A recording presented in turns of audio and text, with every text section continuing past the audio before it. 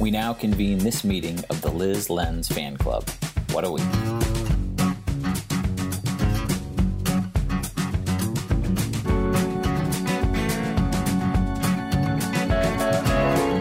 Welcome to What a Week, where we break down the week's top news stories. My name is Matt Sinovic, the Executive Director of Progress Iowa. We had a great interview with Cedar Rapids Gazette columnist Liz Lenz. Lauren McElmeal, our digital director, and I got to speak with her on Thursday, May 21st about her coverage of the coronavirus pandemic in Iowa and her take on everything from the governor's response to how it's affecting workers, to how it's affecting her personally as she hears from folks. So it was a really a terrific interview or discussion that we had, and we hope that you look forward to, or hope that you enjoy it as well. To kind of go through a couple of items before we get into that, we do have the latest numbers, and as of this Thursday, nearly 16,000 people have tested positive in Iowa. It's 15,955, and we passed an incredibly unfortunate milestone where we have more than 500 Iowans who have died due to coronavirus in our state. So it is a trying time for all of us, and we're thankful for folks who are out there educating people about this and encouraging people to stay safe, and continuing to hold our elected officials accountable. So on that note, please enjoy our discussion with Cedar Rapids Gazette columnist Liz Lenz. I have been hiding in my home for a very long time. And I went on a walk last Friday because I live, near the heart of Cedar Rapids. So I went for a walk down First Avenue, and everybody was out. People were tailgating First Avenue. And I started to talk to a woman because I was like, what the hell is going on? And she's like, oh yeah, we've been coming out here, and classic cars will drive down. It's this parade thing. And I'm like, y'all have just been doing this whole time. And I've been hiding in my home. It's truly so many, not social distancing. Drinking beers, having fun. And I was just going to ask, were they in their car? Did they stay in their car, or were they No, people, they were setting up lawn chairs along First Avenue and drinking beer. Lord. And it was a tailgate. I really had hoped that the pandemic would kill parades forever, because I don't like parades. What? Did a parade kill your mom? No, I think they're dumb. Every time that I only go to a parade every year. Yeah. And it's the 4th of July parade in Upper Wisconsin. And I always have it's at the point in the week of vacation where I have gotten either deathly ill from allergies, or I am so sunburned I don't want to move. And then I get dragged into town where it's hot, and I have to stand in line to wait for a really sad brat to eat lunch. And I'm not, and I mean, it was fun when you could be in the parade and you threw candy and stuff, but now I'm I don't do that anymore. Also, you can buy better candy. Yeah. You bring up a really good point. I never went to parades as a kid because I'm one of 8 kids, and my mom's I'm not taking 8 children to a giant crowd. Right. Also, you don't go anywhere because we were homeschooled, and so we never went anywhere. And so this explains half of my problems. But as a parent, I'm always oh, a parade, that'll be really fun. I'll take my kids. And it never is. Lauren, I always think it's going to be fun, and then I bring them, and then somebody cries, and nobody gets enough candy, or you're deathly afraid of losing someone, or the winter parades are always cold. So, I was going to defend parades, but your persuasive analysis has really made me see that parades are terrible, and I'm on your side. I've been going to that same stupid parade for 26 years. Go every single year, and it's rained. It's But I also, as a parent, I love a tradition of misery. So I encourage your family to keep making you miserable once a year because that's how cults are formed. Yes. It's the trauma bond that really brings you at together. least this cult has cheese curds. Oh, I would join that cult. How much you want to bet Kim Reynolds is going to have a parade for when this is technically, when she thinks it's over? So like next week. Here's a really funny thing. This might bring us into talking about something of interest to your audience besides parades. But, a lot of journalism outlets, including the one I work for, have been filing Freedom of Information Act requests to find out more about Test Iowa, what's happening at the state hygienics lab, just everything. And one response that was given recently was, we can have information when the pandemic is over. And wow. That's not helpful at all. Well, let's unpack that response for a little bit because, first of all, the pandemic, isn't that a Rocky thing? It's never over. I can't, oh my God, delete that. Delete me off the face of the earth. I've actually never seen Rocky, by the way. But the point being, it's never gonna be over. But according to our leader, the governor, Kim Reynolds, she's basically like mission accomplished, it's over.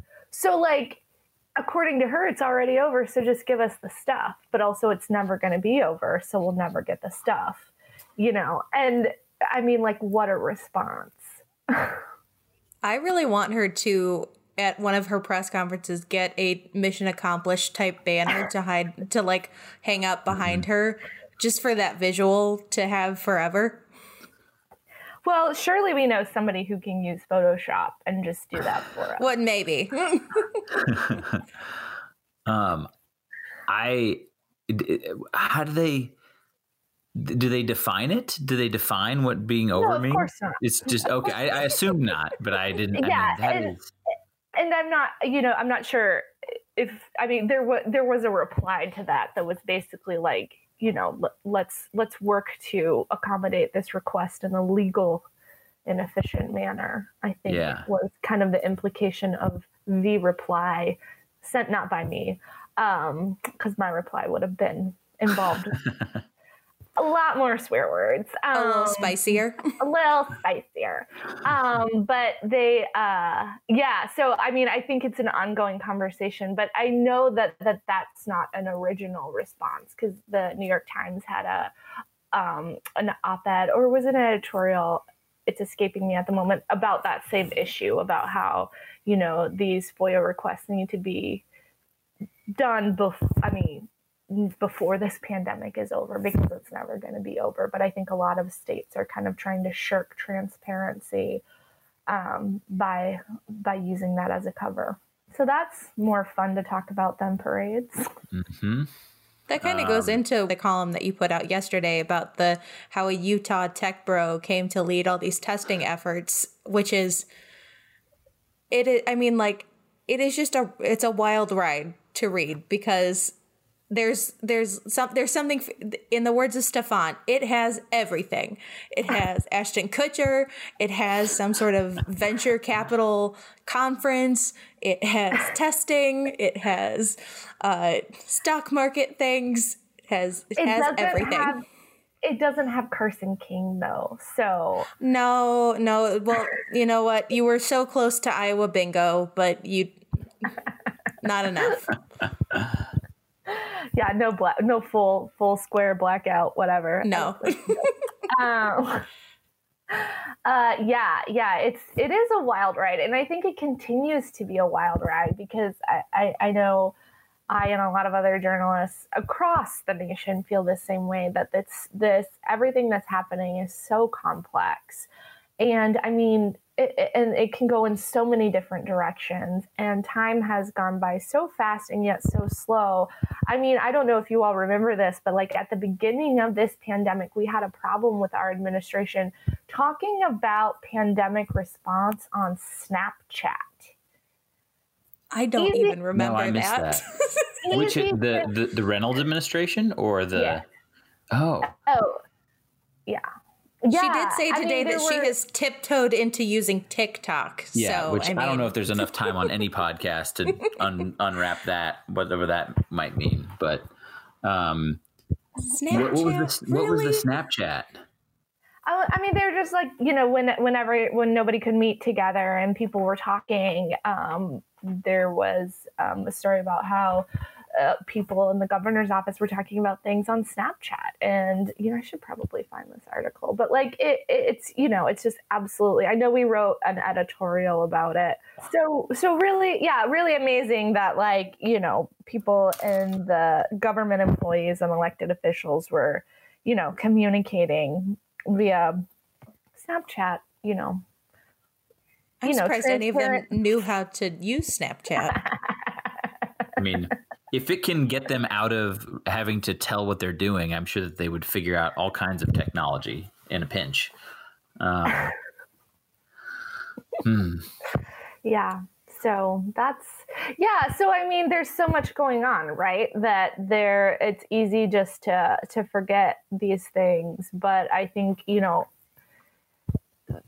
that it's just a very complicated story. And it's one that as people who are writing the news and talking about the news and, I guess I shouldn't really call myself a journalist since I'm an opinion columnist, but even as you're writing it as it's happening, so you can't even get full perspective on everything, and I think of my columns too as like a way to bring in a lot of different information and make a bigger picture out of it. Even though I do try to do a lot of original research and, investigating on my own because I'm a nosy bitch. But yeah, so I mean, it's really hard to keep perspective in the middle of all this and see the bigger picture, especially, when it does feel like we're being gaslit on a national level and even a state level. So it gets really complicated and confusing. But, when I can write articles like the Tech Bro article, which kind of pulls everything together and lets everybody see the big messed up picture, that's when the fun happens. The Ashton Kutcher of it all. Why is he always here? He doesn't even go here. He doesn't even go here. He does not go here.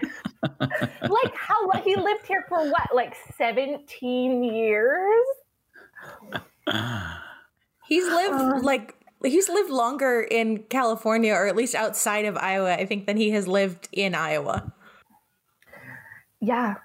Well, he's quite possibly one of the worst non-residents that we have here. So, Elijah Wood also was here, and you don't see him coming into our state trying to fuck things up.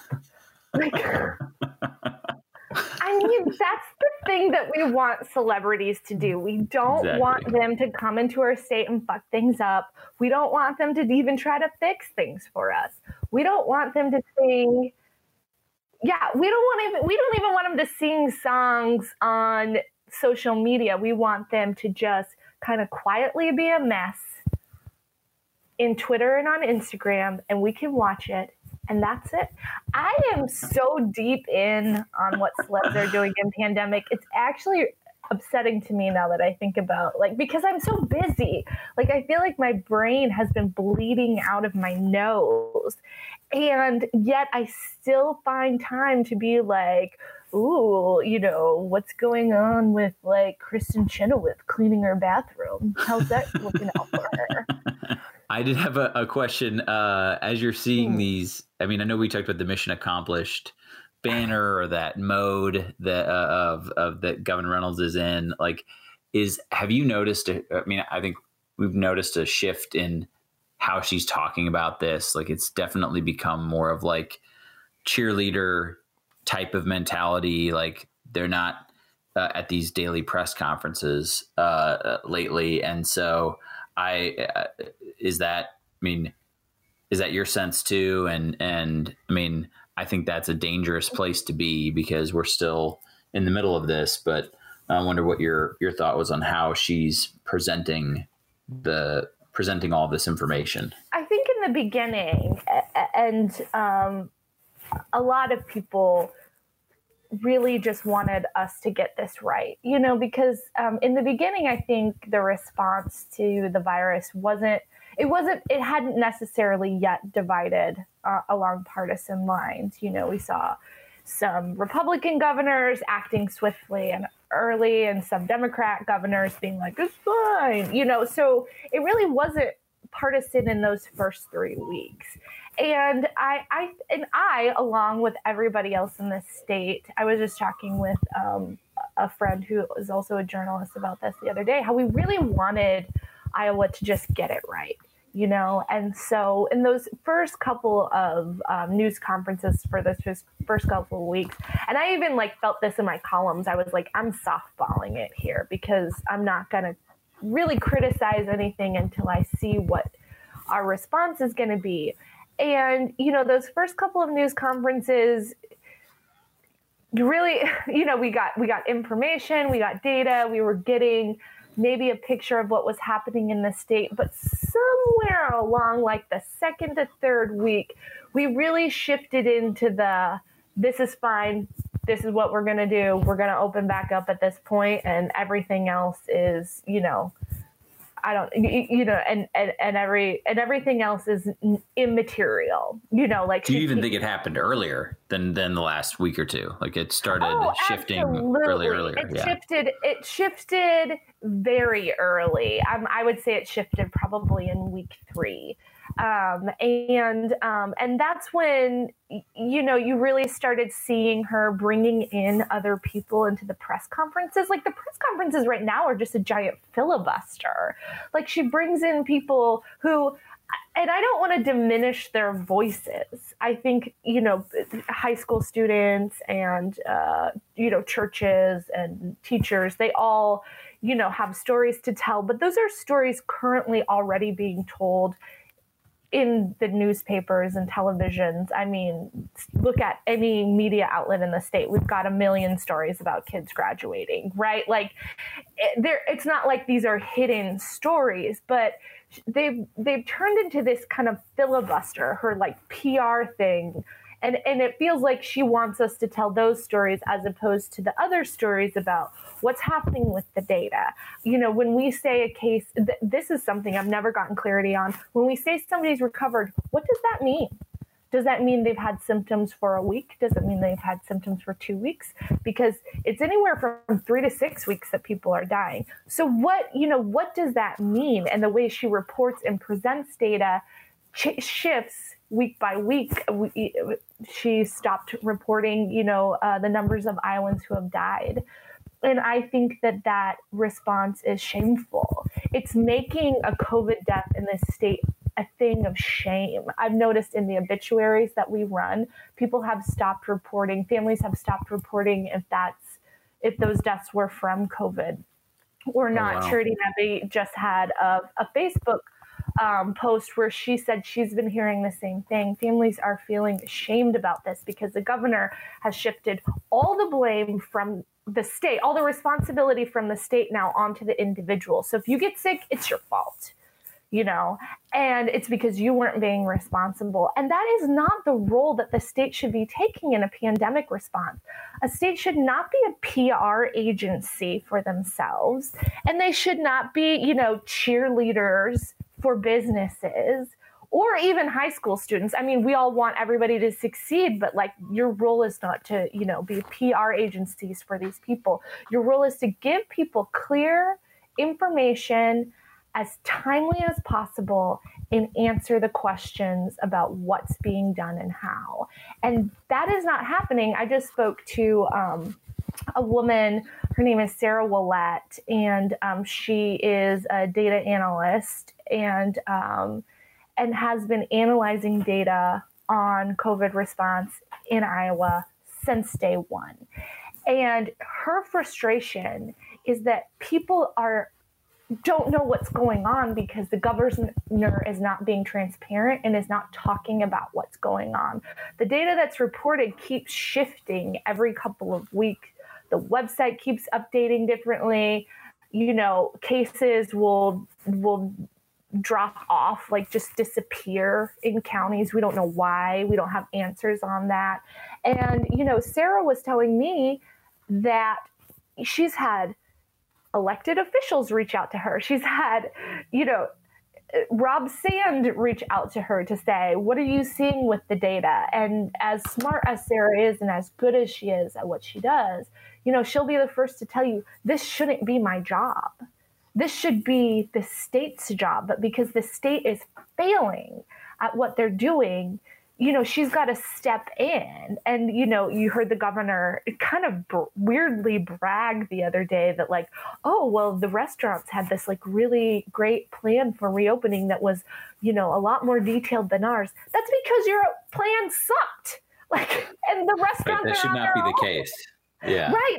That shouldn't be the case. We should not be left floundering, and yet we're floundering. It's different county to county. It's different business to business because we don't have clear guidance.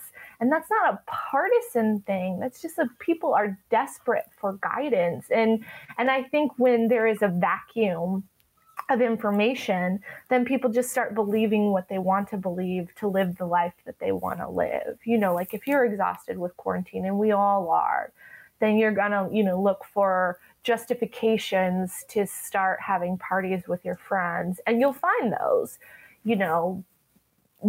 but, if you're more scared, you're also going to find justifications not to go do anything. And we have this huge power and information vacuum because I think our elected leaders are really, really screwing up here. And also, again, I'm an opinion columnist. I'm not, nobody's questioning what angle I'm coming from, and that's fine. But I will also say, like, our legislature really could have figured out a way to hold her accountable here. And they are, meeting June 3rd? Thanks, guys. Right. Yeah, so, I remember when they said that they were supposed to come back last Friday, and which is also when Kim Reynolds started opening a bunch of stuff up. And it was this weird kind of cognitive dissonance where you'd be like, well, okay, so we're going to open up all these restaurants and all this other stuff, but like our legislators don't feel comfortable coming back. Right. And if they felt like they were making some kind of point, that was stupid. You know what I mean? Like, because our Senate had to come together to like figure out some response. I think at a state level, our elected leaders should have figured out something a lot sooner. They had a lot of time. And, besides sending out, letters that to the governor that she's never going to answer, or press releases, or stupid tweets, Skylar Walker, good grief. Skylar Wheeler. Wheeler, whatever. Liz, I used to have to sit next to him when I worked in the legislature. Yeah, you touched on a very sore subject for Lauren, so really? I have no idea what kind of like can of worms you just opened. But just the small amount of ignorance and vitriol he sent my way, I can't even imagine.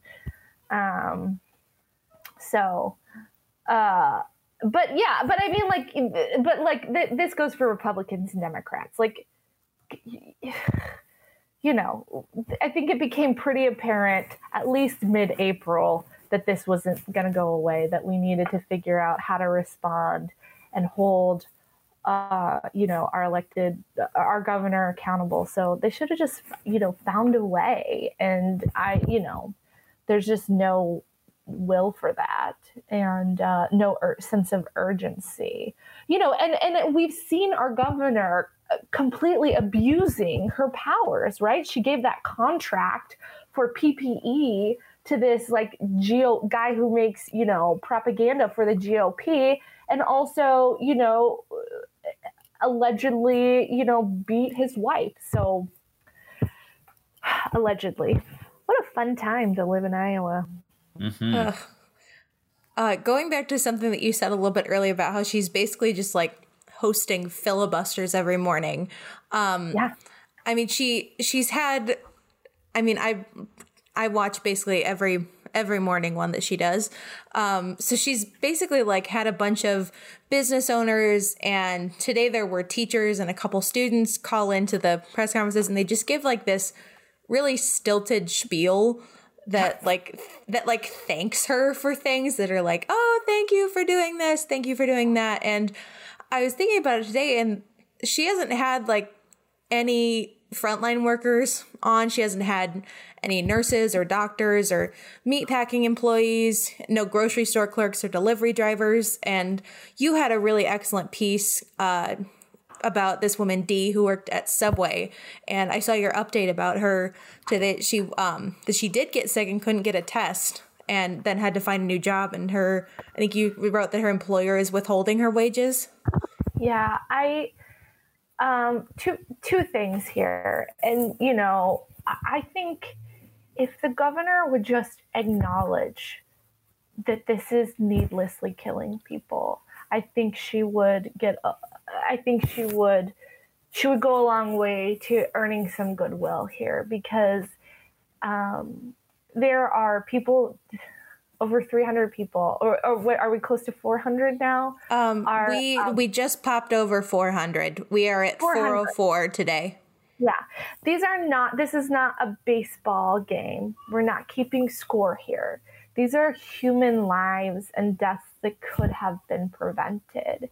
And people are dying in our state every day. And if our governor would, fine, filibuster us, but filibuster us with a story about an immigrant who died, after contracting COVID in a meat packing plant, or one of these wonderful grandmas, who contracted it in their nursing home.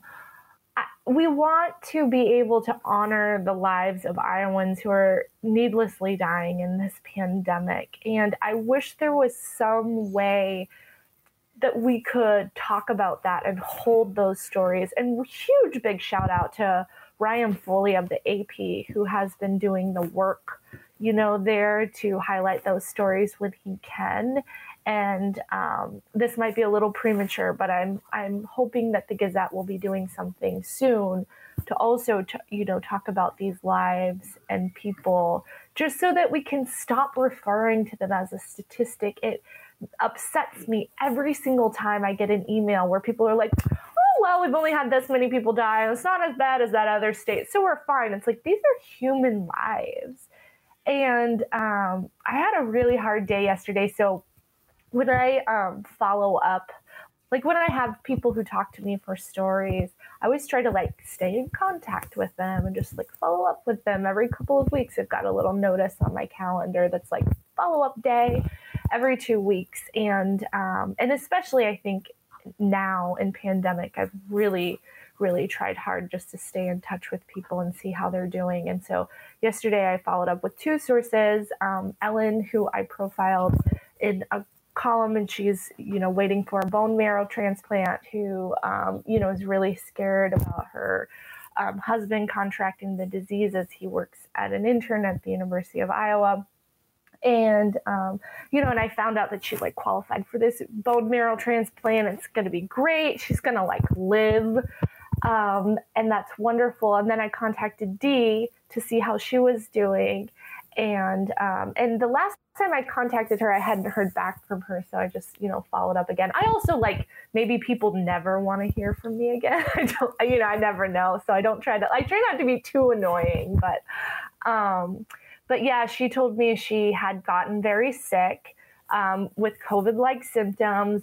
She'd said it was diagnosed as bronchitis, but wanted to, get a test and just wasn't able to be tested.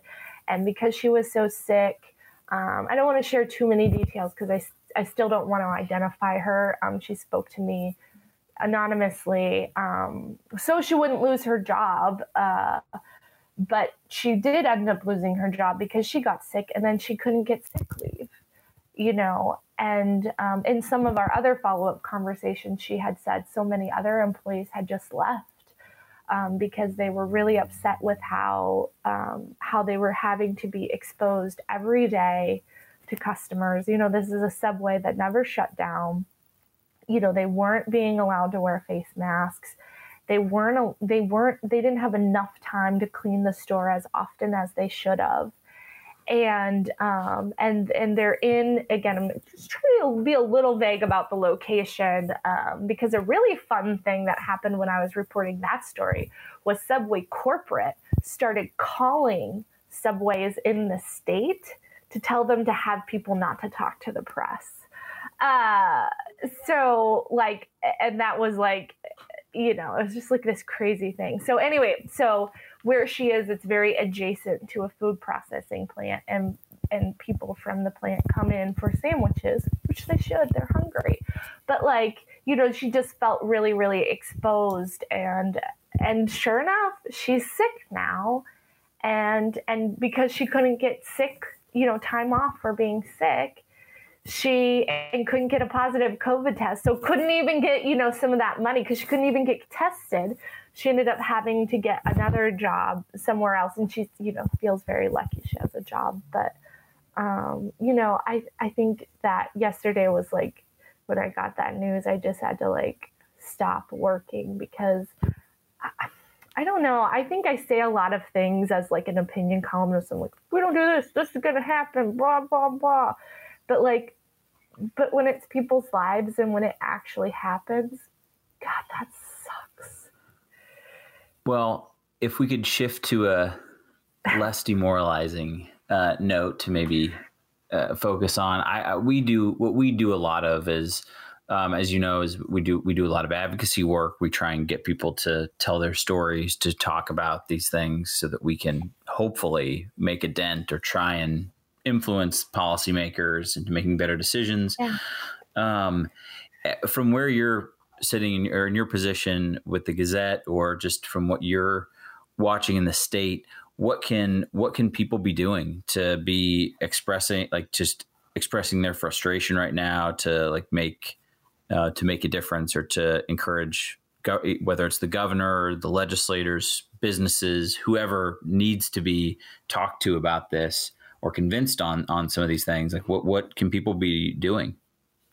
I think we're in a place where our governor has decided her direction and will not be swayed. I mean, we've seen this in the news conferences where reporters have asked her, if there's a second wave, will you shut down again? And the answer is no. Nope, we're gonna keep this course no matter what. And that is, it can feel really demoralizing, I think, especially for so many people out there, not just people who do advocacy work and not just for writers, but for everybody out there who sees, people sick, who sees people dying, who are afraid for their children, afraid for their loved ones, afraid for themselves and their own underlying condition, and just don't feel any leadership. And I think right now we're at a point where everybody's just feeling really run down, right? Like, because we've been shouting and asking for help, and whatever little help we've gotten is not enough. I think one thing that people need to realize is that you can't fix everything. I think in this time where we all want to be advocates, we all want to shout, we all want to write letters and call. I think at this point, make sure that you're taking care of yourself and your family, and just, really getting some sleep at night and not doom scrolling on social media. And I think that is the best thing you can do right now, is to take care of yourself and your loved ones and get as informed as you can and do what's best. And I always think about this, because I think as a shouter by nature, I'm somebody who, and I'm also the second oldest of 8 kids, right? I constantly feel responsible for everything. Then I think, but something that I've had to just, come to terms with is like, you can't change everything. So find the thing that you can do and that you are uniquely suited to do, and do that thing, right? So for me, it's my columns, right? And yeah. I don't know how much good that they do, honestly, and it's getting a little frustrating sometimes, but that's what I'm doing, and that's what I'm going to do, and I'm going to do them as best as I can. For someone else, it's going to be making masks, and they're going to make masks, and they're going to make them, and they're going to make them as great as they can, and God bless that person. For someone else, it's staying home and keeping your like 5-year-old twins alive. God bless, do that. Like, I think in a world of social media and pandemic and fear that we all feel like we have to save the world. But sometimes saving the world starts with finding your own thing that you can do and just doing that as well as you can. And then just believing that that's enough. So you mean I don't have to learn how to bake sourdough bread and I refuse. Lead a protest, a socially distanced protest outside the Capitol, and no. I don't know what else. Yeah. If that is what you want to do, then you should do it. But I also think that like we all cannot do everything. I refuse to make sourdough bread because I already have enough bad relationships in my life. I don't need another one in my fridge. No. For what it's worth, Liz, your columns do always make me very happy or make me think of things, or you just say exactly what's happening in my head and in better words. But thank you so much for joining us. Thank you all for having me. Yeah, thank you so much for joining us. Yeah. Yeah, it's nice to talk to other people. It is. What a Week is produced by Progress Iowa as part of the Potluck Media Network and would not be possible without grassroots supporters like you. We are mixed and edited by Greg Howenstein. For more information, visit potluck.fm or find us on Apple Podcasts, Spotify, or wherever you get your podcasts. Be sure to leave us a 5-star review and subscribe. See you next week on What a Week.